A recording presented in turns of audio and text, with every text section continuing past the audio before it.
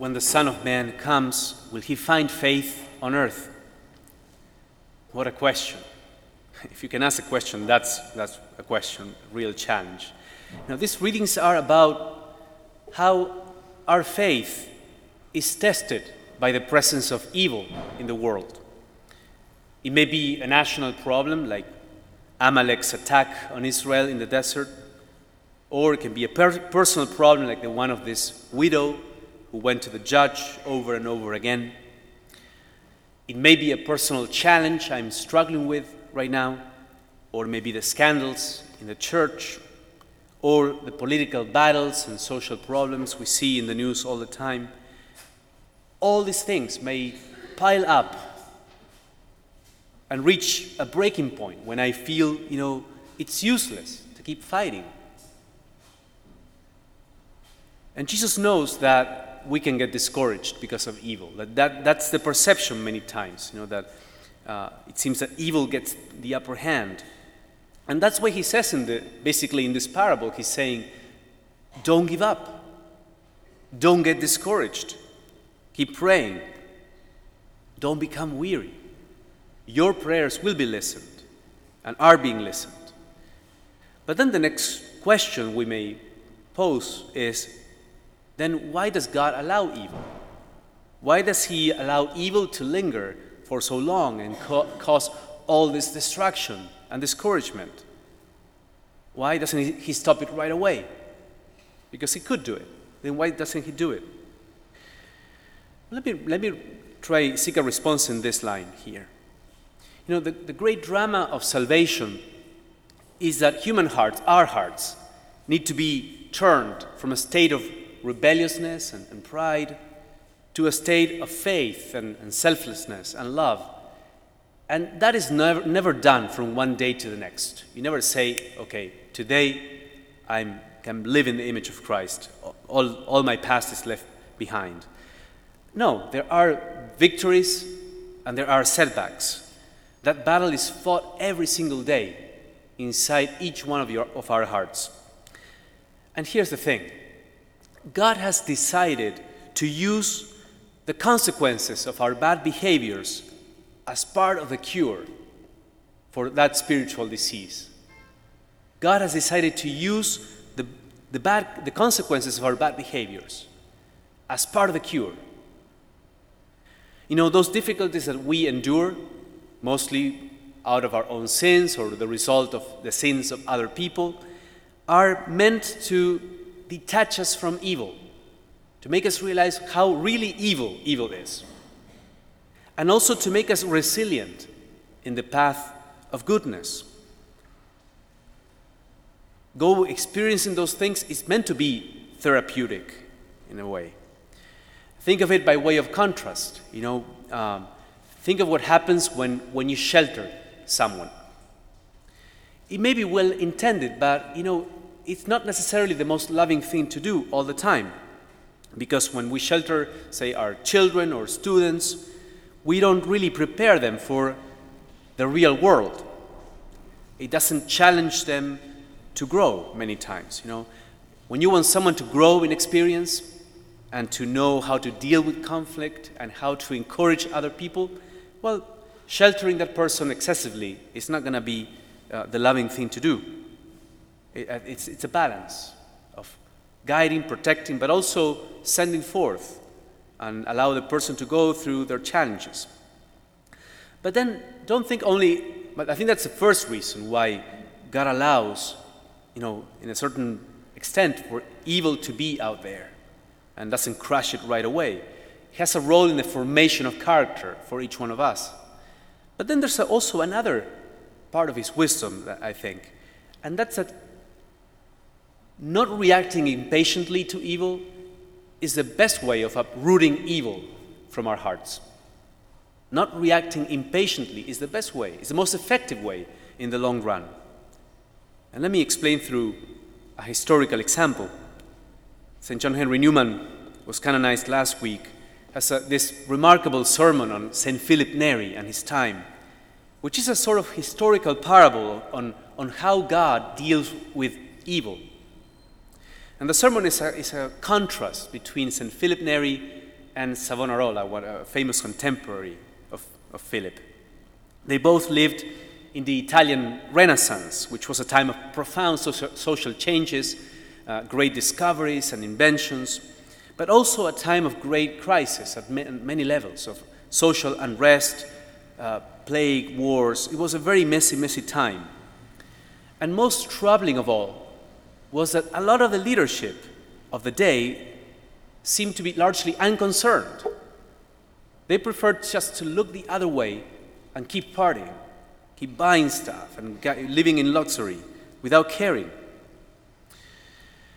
And it's in such context that Savonarola began his ministry as a priest. He was what we would call a fire and brimstone preacher who sternly called people in Florence to repentance, conversion, to leave all this vain things aside. And he became famous for the bonfire of the vanities. He would actually encourage his listeners as a sign of conversion to come and bring your valuable stuff and just burn it on these huge fires. Costly paintings and elegant dresses and furniture.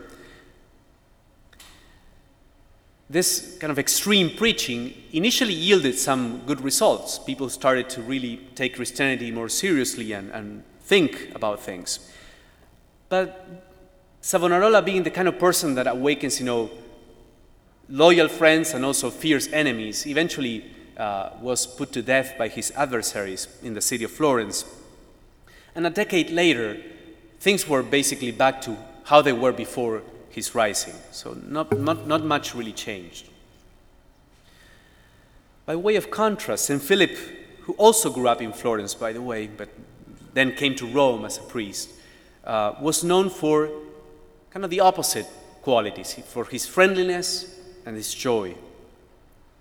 As faith was concerned, he was no less radical than Savonarola. He was very, very intense and radical. But Philip based his ministry on the attraction of the good rather than on rebuking evil.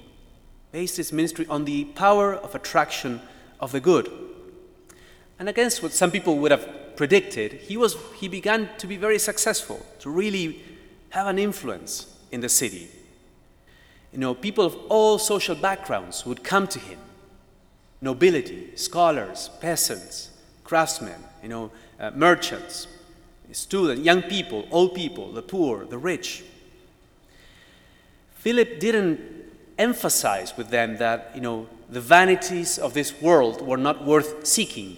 Rather, he opened their eyes to the reality of God. He showed them there's a wealth that is much more important than the wealth of this world. You were created for a joy that this world cannot give. And so people's hearts began to burn and desire what Philip was talking about.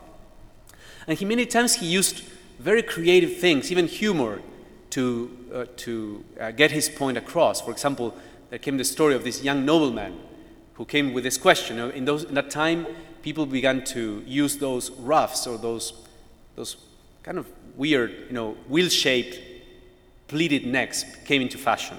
And they were very, in fashion at the time. And one of these noble people came to him asking, Father Philip, is it okay to wear one of these? Or is it too pompous or too much of a luxury? And Philip shrugged his shoulders and said basically, I think it's okay. And he added, as long as you don't poke anyone's face with it. That was Philip Neri. He always had this creative, even humorous ways of confronting the evils of his time, pride and vanity and greed, envy, stress. And remarkably, he achieved more lasting results than Savonarola.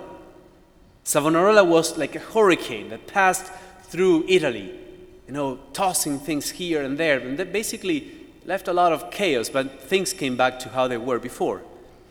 Philip, instead, this holy man represented, I think, the silent and hidden action of God that transforms things from the inside out, so to say.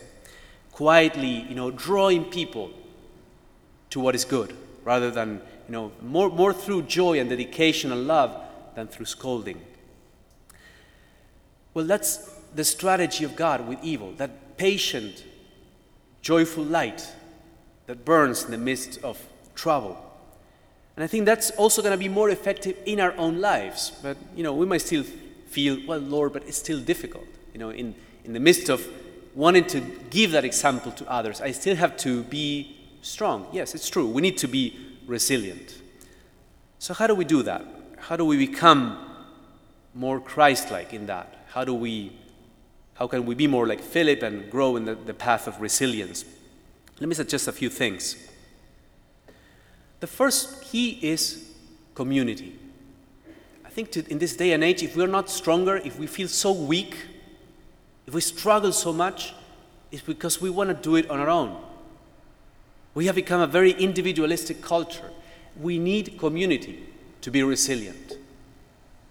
People from ages past were not simply, much, much stronger, but I think they counted on one another more. Take, for example, this first reading.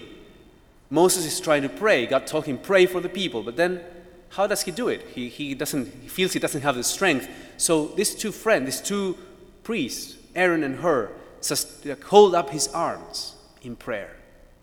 We need one another. We need a community we need to strengthen those bonds of community and friendship in faith. So how can you do that? Think of concrete ways in which you can, strengthen the bonds of friendship, of community around you. If you want to be resilient, that's something we need to do. So that's the first venue, if you want, a first path.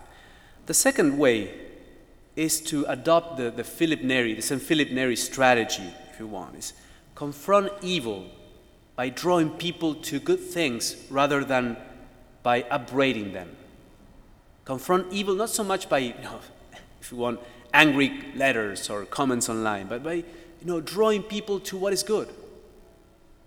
We can go on lamenting there's a lot of darkness, but I think it's better to enkindle lights. To let your light shine, as Jesus says. Let your light shine before others. Obviously, it's a fact of human nature that we need to be accountable to other people. Sanctions are necessary, so I'm not saying that we should have a society without any laws or sanctions. We need those things, and we need laws to be enforced. But also we need the powerful, the power of moving examples, of inspiring lives. Without those things, the laws and sanctions and punishments can go so far, will not be as effective. So how can you incorporate the Philip Neri strategy in your own field of life, in your job maybe, in your family, in your social circle, to draw others towards the good by attraction rather than by upbraiding others? And the third strategy to grow in resilience is to draw inspiration from the past. Look at the great examples of the past, the great saints. Just by looking at the story of Philip Neri, I think we are inspired to fight, to be strong, not to give up and do things in the way great saints did. When you read the lives of the saints, you quickly come to realize two things. The first one is, there wasn't a time in history that was easy. That's kind of a prejudice at times. There wasn't a time that had no challenges. And then the second one is that those great saints, no matter how dark their times were, they created a change. They made an impact. They had an impact, Even when it didn't seem that at the time. Many people at the time would have said, well, what is St. Francis going to do? What is Catherine of Siena going to do? What is Mother Teresa going to do in this huge slum? They had an impact. And so will you, if you resolve to follow their path. So the Lord will say to us today, don't grow discouraged in your faith. Even when it seems that evil gets the upper hand, the Lord will see that justice is done for you speedily. And He will never allow you to be tested beyond your strength. He will use these challenges you're facing to make you grow in resilience and in goodness of heart.